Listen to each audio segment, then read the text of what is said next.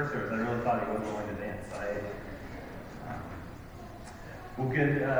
Thanks, Mickey, for welcoming us. My name is Bill Gorman, and let me just add my welcome to Mickey's. We're really glad that you're here this morning. I'm the campus pastor here. We're so thankful, especially if this is your first time here with us, or you're just exploring, or you're here because of Jazz Sunday, which is something we do whenever there's a fifth Sunday in a month.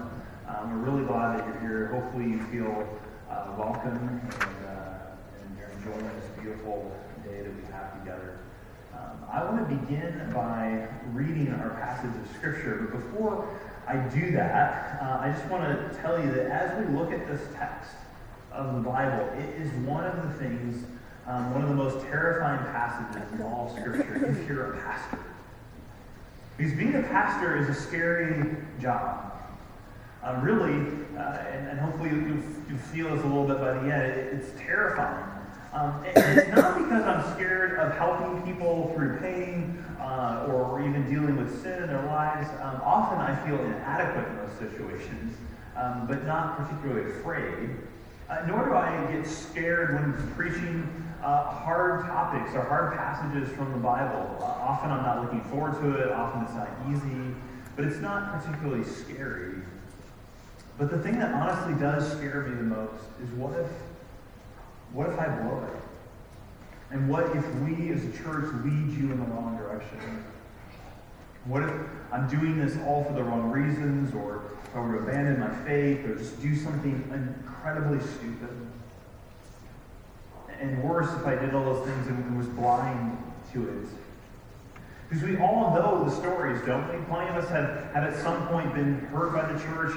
And I don't necessarily just mean disappointed or offended, but deeply, wrongfully hurt.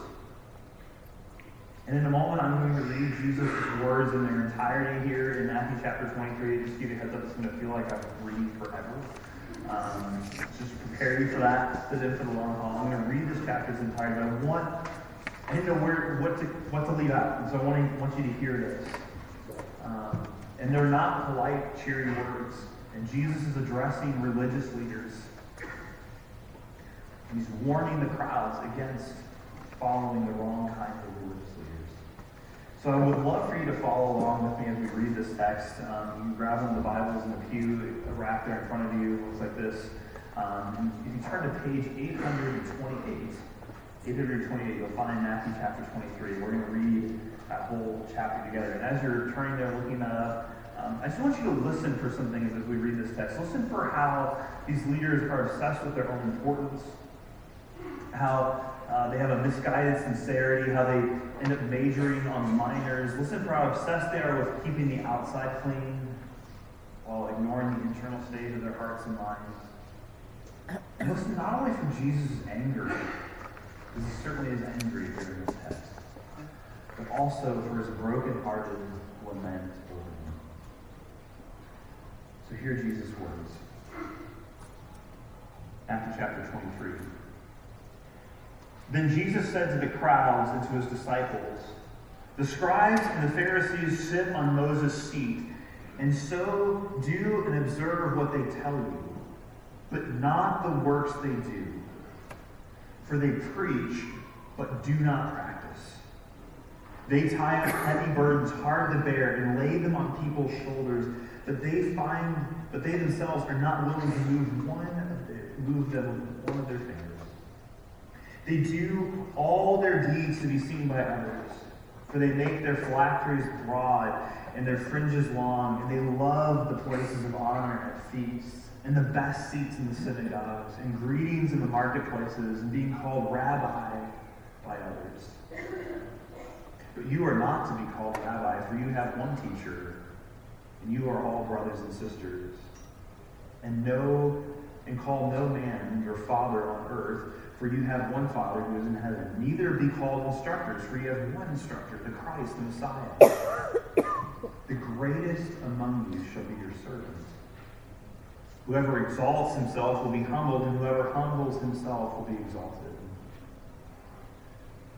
But woe to you, scribes and Pharisees, hypocrites, for you shut the kingdom of heaven in people's faces. For you neither enter yourselves nor allow those who would enter to go in. Woe to you, scribes and Pharisees, hypocrites, for you travel across land and sea to make a single proselyte convert, and when he becomes a proselyte, you make him twice as much a child of hell as you yourself. Woe to you, blind guides, who say, if anyone swears by the temple, it's nothing, but if he swears by the gold of the temple, he is bound by the oath. You blind fools!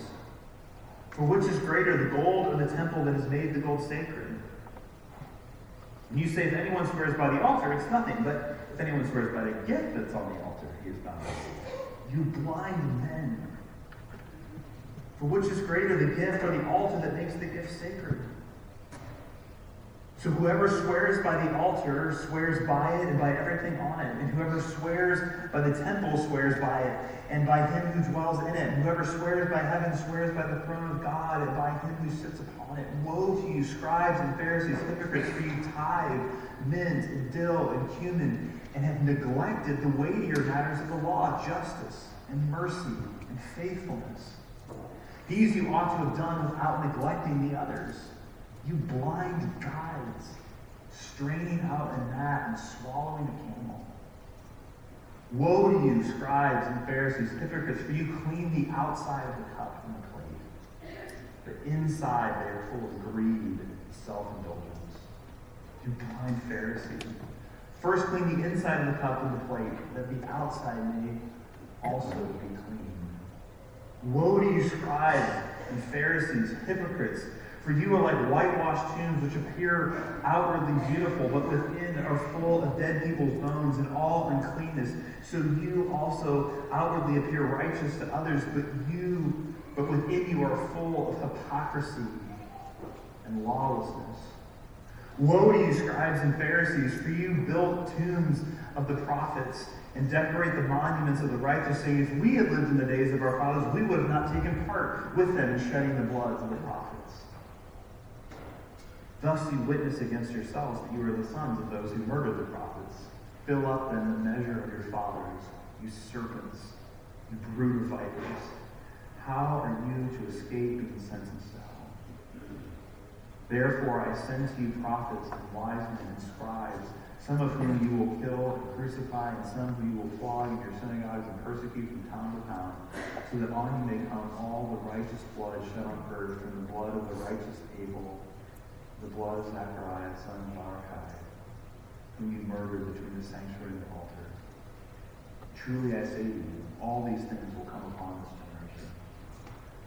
O Jerusalem, Jerusalem, the city that kills prophets and stones those who are sent to it, how often I would have gathered your children together as a hen gathers her brood under her wings. You were not one. See, your house is left to you desolate. For I tell you, you will not see me again until you say, blessed is he who comes in the name of the Lord. This is the word of the Lord. Father, have mercy on us. Have mercy on me. You know how these words from our Savior Jesus have already been at work, challenging, convicting, and sharpening your speech. We continue even now to do that work as I undertake the task of teaching these words. Would you, by the power of the Holy Spirit, renew each one of us as we hear these words Jesus proclaimed? Would you heal those of us who have been wrongly treated, even abused by pastors and other spiritual leaders? And would you protect the Christ community and its leaders from falling into these traps? In Jesus' name, amen. Well, Jesus, in this passage, touches on my greatest fear as a pastor, that somehow I'm blind, that I'm leading a congregation in the wrong direction, that what if in an effort to proclaim the good news of the gospel I end up leading others astray? Because there's all kinds of ways for people to walk away from Jesus, but the most damning way is that a spiritual leader who thinks they are leading people toward Jesus is actually leading the complete opposite and taking them away from him. And this is the warning that Jesus gives. He begins with here, and he opens chapter 23 addressing the crowds of his disciples, warning them against following blind guides. The religious leaders of the people, he says, if you follow them, will lead you into destruction. And Jesus essentially says here, you become like who you follow, so choose wisely. You become like who you follow, so choose wisely. So this passage this morning, it really has two audiences. It addresses spiritual leaders, people like me, our pastors, who are called to lead this congregation, and warns them strongly. And it also addresses followers and warns them to be discerning in who they choose to follow. And so this morning, as we walk through this passage, we're going to see 5 warning signs that spiritual leaders have become blind guides. 5 signs that they have become the worst, that these spiritual leaders have become the worst. 5 signs that it might be time to fire your pastor or find a new church. I told you this is a sobering message for me this morning. Jesus tells the crowds that they should listen to what the scribes and the Pharisees say, what they teach, because he uses this kind of odd turn of phrase, because they sit in the seat of Moses, in Moses' seat. And the idea of Moses' seat is they speak with the authority of the Old Testament scriptures, with the authority of the Bible. It's sort of like us referring to a judge's authority as the bench. You may approach the bench, Your Honor, this position of authority. Jesus says, listen to the words they teach from the Bible, but do not do what they do, because they preach but they do not practice. They preach but they do not practice.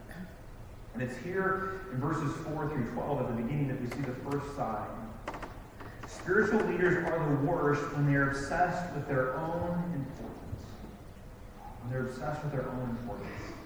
Notice again how Jesus frames this. He says in verse 5, they do all their deeds to be seen by others.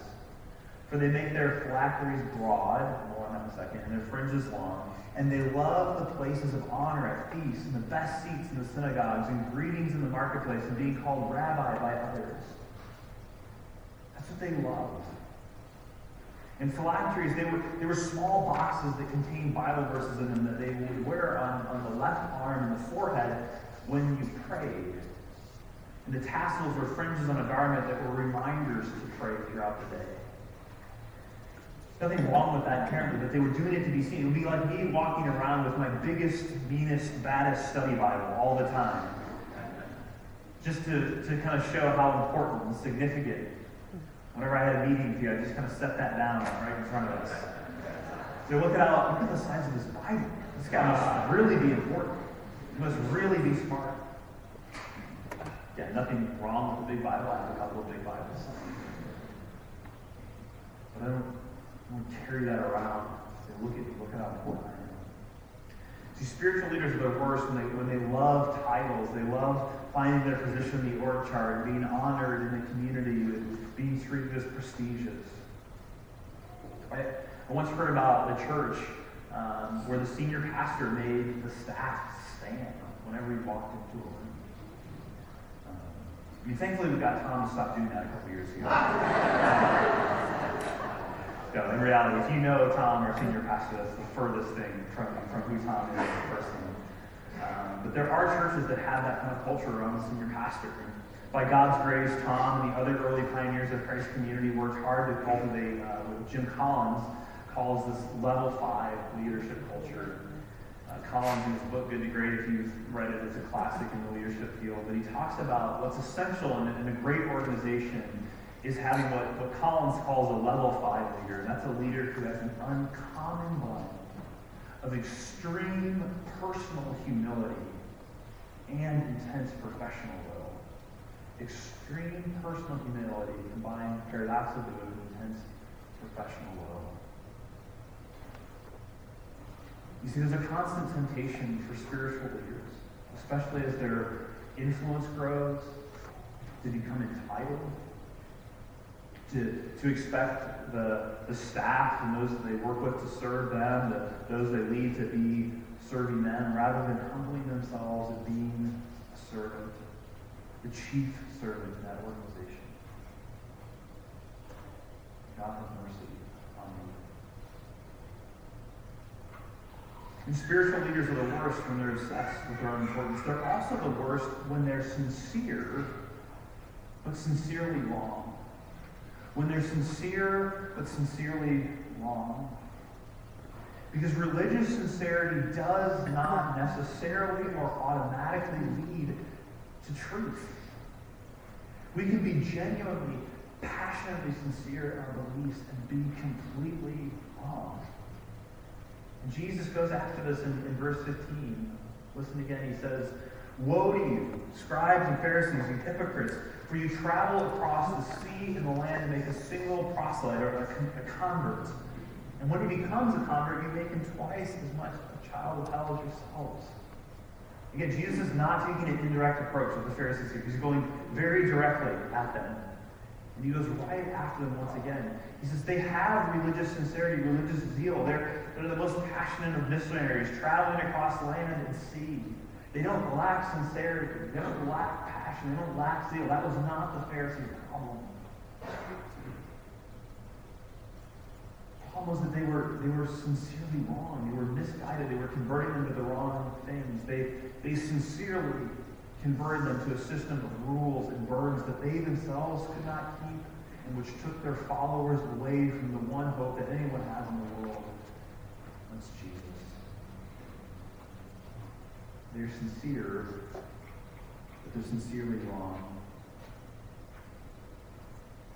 Simply because a religious leader, a pastor, someone like me, says, well, I pray every morning and I ask God for wisdom, and I just feel like God is telling me this or that, or I just feel like we ought to be this kind of place. No matter how sincere they or I might sound, do not buy it if it contradicts this book.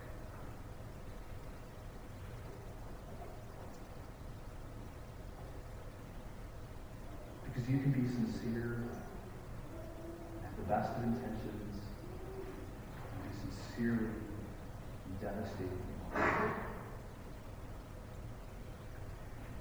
You remember back in 2009, all the trouble with Toyota. They had this uncontrollable acceleration problem in some of their vehicles. And in that, Toyota was forced to recall about 10 million vehicles, pay $1 billion fine, settle countless lawsuits. And the consensus was that there was something wrong with the car, that the floor mats were getting stuck under the accelerators, or there was something wrong with the car's computers that were causing it to accelerate out of control. Except there wasn't. And Malcolm Gladwell tells this story in his new podcast series. It's riveting, it's heartbreaking. But study after study has proved that no matter what, if you brake, even while accelerating, you have your foot pushing the gas pedal all the way to the floor, and you brake at the same time, no matter what your speed, brakes always win. Every time. Even with the most powerful souped-up car, the brakes always win. It's now believed it's actually driver error. As panicked drivers felt their cars accelerating, that they stepped harder onto the gas pedal, thinking it was the brakes, convinced it was the brakes, only sending the car more wildly out of control. A lot of people died in those accidents. They were sincerely pressing what they thought was the right pedal. They were sincerely wrong. And here the Pharisees are pressing on the gas, convinced it's the brake, with all of Jerusalem in the back seat. Countless religious leaders since then. So don't get into that car. No matter how sincere they are, if they're pressing the gas, and they think it's the brake, you're headed for destruction. Another way that spiritual leaders are the worst is when they are passionate about the letter of the law, but they completely miss the spirit of the law. When they're passionate about the letter of the law, but they completely miss the spirit of the law. And Jesus goes after this in verses 16 through 24. He says, they are blind guides who say you only have to keep your promise if you promise by the gold of the temple, but if you just promise by the temple, then that's a loophole. You don't actually have to keep your promise. Or if you promise by the altar, but not the gift on the altar, well then you're off the hook. And Jesus says, no. The spirit of the law says, don't even take oaths. Like, just keep your promise. That's what Jesus' point was back on the Sermon on the Mount when he said, let your yes be yes and your no be no. Don't bother with all these different kinds of things to swear by and take oaths by. He said, just keep your promise. Let your yes be yes and your no be no. And these Pharisees were extremely legalistic about tithing, even in the smallest amounts of their spices. But all the while, they're ignoring the poor and the needy. They didn't seek true justice and mercy and faithfulness. And Jesus says you should have done both. He says, it's not that there was anything wrong with how meticulous they were in following the rules about tithing. That's a good thing. Because you should have done both. You should have done one without ignoring the other. But they got so narrowly focused on have I tithe 10% of every spice in my spice jar, they missed the bigger picture of the law, which was the passage that Pastor Paul walked us through last week, this great commandment to love God, to love your neighbor. See, spiritual leaders are the worst when they create legalistic cultures or people passionate about following the letter of the law and they completely miss its intention. And kind of maybe in our context today, I mean, there's lots of issues like this, but it could be, great. We've figured out exactly what modesty is. We have a ruler, it's about this shorts and necklines, and we know exactly what it is. But in the meantime, you haven't helped anyone come to know Christ or relieve the suffering of a broken and sin-damaged world. And again, we should be about both. We should care about modesty, but we also must care about justice and mercy and faithfulness. And Jesus calls those the weightier matters of the law. And anybody who tries to add to Jesus is a blind guide, who implies that to be a Christian, you need Jesus and something else. Jesus and the right political party. Jesus and a specific way of raising your kids. Jesus and no alcohol or R-rated movies. Jesus and anything is always dangerous, deadly. And I know I'm prone to this. And it makes me so thankful for our teaching team here at Christ Community, because all of us from all our campuses study and work on our sermons together. Every Monday we have a meeting and we challenge one another, push one another to understand the text. Are we understanding this rightly? Are we framing it correctly? It makes it harder to drift away from what's most important.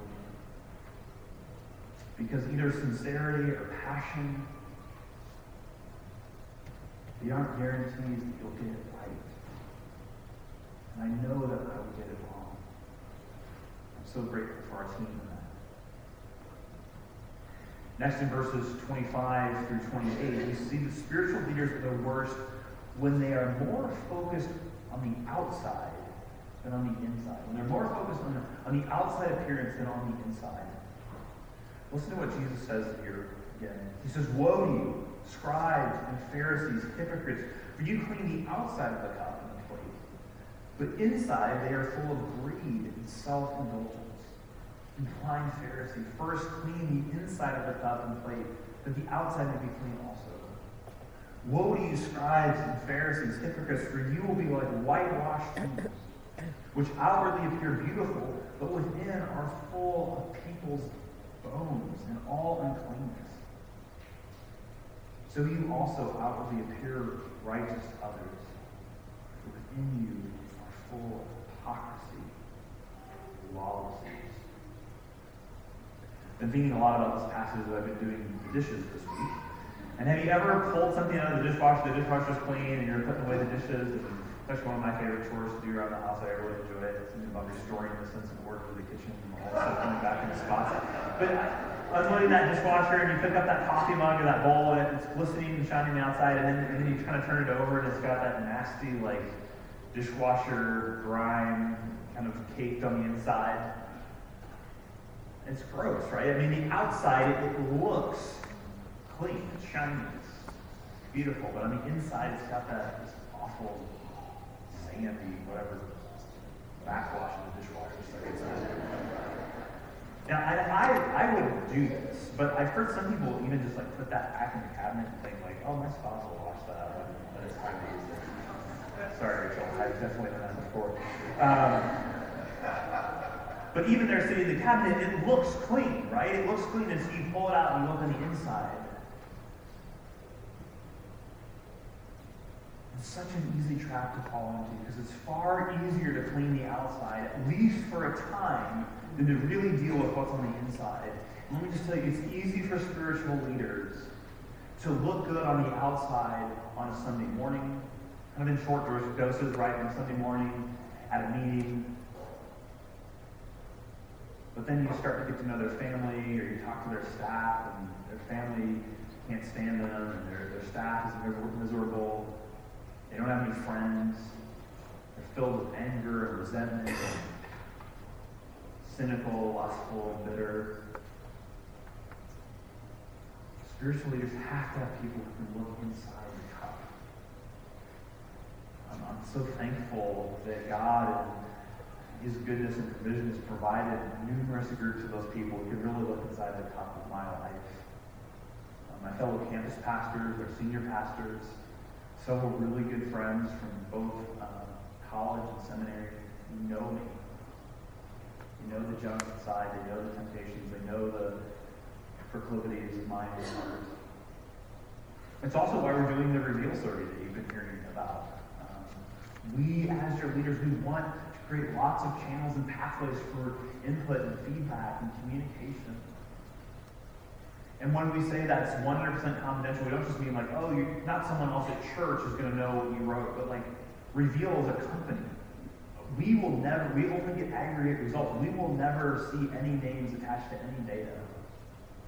So when we say be as candid as you can, we really mean that. Please do that for us. Help us with that. And also, did you happen to catch what Jesus highlighted here when He talks about the inside of the cup? What it's dirty with. It was so convicting to me this week. Jesus says the inside of their cup, He says the inside, they are full of greed and self-indulgence. Greed and self-indulgence. And what was so sobering to me about that was, as I was studying this passage, realizing what Jesus has just said right before that to them. Because it comes in the context of what Jesus has just pointed out is that the Pharisees were scrupulous about tithing. They were scrupulous about giving 10% of everything that they had, down to everything in their spice rack. And yet Jesus calls them greedy and self-indulgent. It just hit me so hard this week to realize that it is possible to be giving even significant portions of the resources that I've been entrusted with and still be greedy and self-indulgent, because ultimately it's about an attitude of the heart, right? You're giving, and yet Jesus calls them greedy and self-indulgent.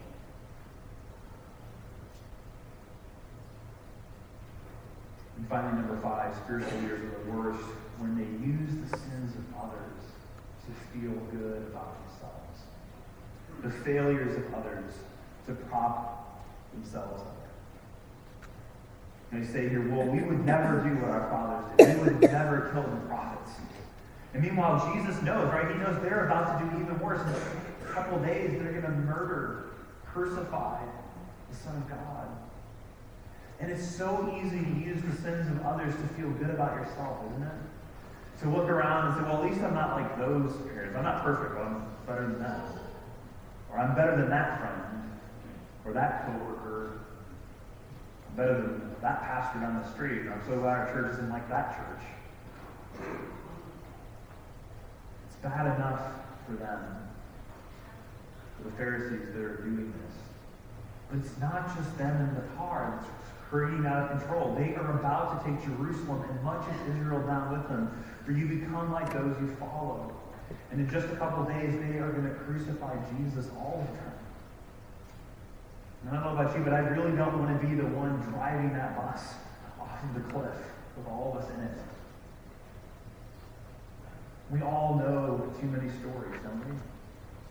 Stories of toxic churches, terrible pastors. We will become like those we follow, who choose wisely. And I hope you're getting a sense of this morning why this is such a terrifying text for me. Because as I've contemplated and wrestled with these passages, I see those places in my heart, in my life, that are drawn into these things that Jesus condemns. I'm tempted. Your church is tempted by every single one of these. But there is hope. Hope for me, hope for Christ's community, for us, for you. Because we can't just abandon community. And Jesus gives us a glimmer of hope right here in the middle of this really hard, really sobering text. Because yes, we need the warning signs, especially as spiritual leaders. We need to hear Matthew 23. But we also need a real solution. And the only solution for all of us, well, the short answer is Jesus, of course. But look at how he ends these excruciating words. He ends them with such tenderness and compassion. And you can see the tears in his eyes, hear the break in his voice, the pleading for his people in verse 37. Oh, Jerusalem, Jerusalem, the city that kills the prophets and stones those who are sent to it. How often I would have gathered your children together as a hen gathers her brood under her wings. And you were not willing. See, your house is left to you desolate. For I tell you, you will not see me again until you say, blessed is he who comes in the name of the Lord. Jesus longs to gather us like a mother hen under her wings. So let me just quickly offer 3 next steps. You become like who you follow. So what should we do? Well, first, know and pray for your church. Know and pray for your church. Know and pray for your pastors. Get involved. Serve here. It's one of the best ways to know what's really happening in your church. Get involved in helping and leading and serving in some way. It's a great way to know how healthy your church is or isn't. And pray for us. And not just those of us who have the title of pastor, who are on staff and paid, but for any one of us who teaches or leads, for our elders, for our volunteers, those who teach in children's ministry, that we would be protected from the things that Jesus so strongly warns about here.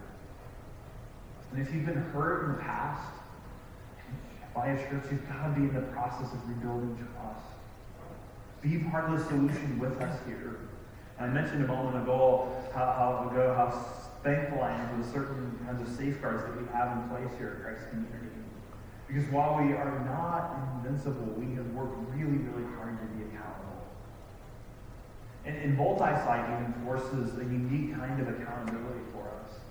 And some of my closest friends in Kansas City are the other campus pastors and their families, their wives and their kids, and we spend time together. We know the temptations in each other's lives. We know the struggles, the heartaches. In light of that, please don't put us on a pedestal either. Because I'm a sinner just like you. And I'm just as desperate for God's grace and mercy as you are. And we're going to make mistakes. I have made mistakes as a pastor. Some of you in the 4.5 years that Brooks has been around have gotten a phone call from me or an email from me or sat across the table at coffee from me and had me say, I'm sorry. I blew it here. Would you forgive me? And by God's grace, if I continue to be your pastor for a long time, there's going to be a lot more of those conversations. Don't get it right all the time. So help us. Not with a whiny, critical spirit, but give us feedback. Ask your questions. Again, that's why we're doing Reveal. We want to know. Push us, stretch us. And please, in doing that, give us a lot of grace. And I just want to say, I feel that here already. This is an incredibly gracious congregation. It's a joy to serve as your pastor. It truly is. Thanks for allowing me and the rest of us on staff to be human beings, not just pastors, but also thank you for not settling, for continuing to push us to be better, for calling us out when we've done something wrong, or we've hurt you, or there's been a misunderstanding. We would help one another to see Christ. I love this congregation. I love you. And I'm so thankful for Christ Community. It's an incredible place to be a pastor, to serve. So know and pray for your church. Second, know and pray for yourself. Because yes, Jesus is addressing spiritual leaders in particular in this passage, but none of us is immune to the temptations that Jesus warns about here. The temptations to be obsessed with our own importance, to focus more on the outside than the inside, to be passionate about the letter rather than the spirit of the law, to look down on others, to feel better about ourselves. Every one of us is prone to those things. And if you're a Christian, someone claiming to follow Jesus, you are leading spiritually somewhere. There are people who are looking to you, whether it's in your workplace, with your coworkers or leaders, or those you supervise, in your neighborhood, with your neighbors. If you have children, with your children, and especially with your children. And this passage, as I'm studying this week, is as sobering as it is for me as a pastor. It's even more sobering for me as a parent. Because, you guys, I get to inflict on you maybe 35, 40 minutes a week here. My family's with me all the time. You are influencing people whether you like it or not. So hear these warnings. Please know and pray for yourself. And third and most important, always run to Jesus. Always run to Jesus. He longs to gather us under his wings, and you become like those you follow. And Jesus wants us to follow him. For he is the leader who will never abuse, will never let us down, will never disappoint, who fulfills what we could never accomplish, who pursues us even to the point of his own death, who died for hypocrites like me, for sinners like us, and rose again so that these things, these warnings don't have to overcome us anymore. That we can be completely free from them even now. And we can create a community here. Not a perfect community, not a community that never gets it wrong, but one where imperfect people come and gather around the gospel and are kind and compassionate to one another, forgiving each other just as in Christ God has forgiven us. Don't you long for that? I need that. We're desperate for it. You become like who you follow. So let's keep following Jesus together. Let's pray. Father in heaven, I pray with the Puritans of old. Acknowledge that I cannot deliver myself, and I am in despair. But a resource is found in you, for without my deserving or desiring, you devise the everlasting plan, honorable to your perfections, and which angels long to look into. And the word which announces all glory of this goodness is near to me, invites me, begs me to come. May I, a convinced and self-despairing sinner, find Jesus as the power unto salvation, his death the center of all relief, the source of all gospel blessings. Help me to run to that cross, be crucified by it to the Lord, and to find in it deepest humility, motives to patience and self-denial, grace for active goodness towards others, faith to grasp eternal life, hope to lift up my head, love to bind me forever to him who died and rose for me. May his shed blood make me more thankful for your mercy, more humble under your correction, more zealous in your service, more watchful against temptation, more contented in my circumstances, and more useful as others. Jesus.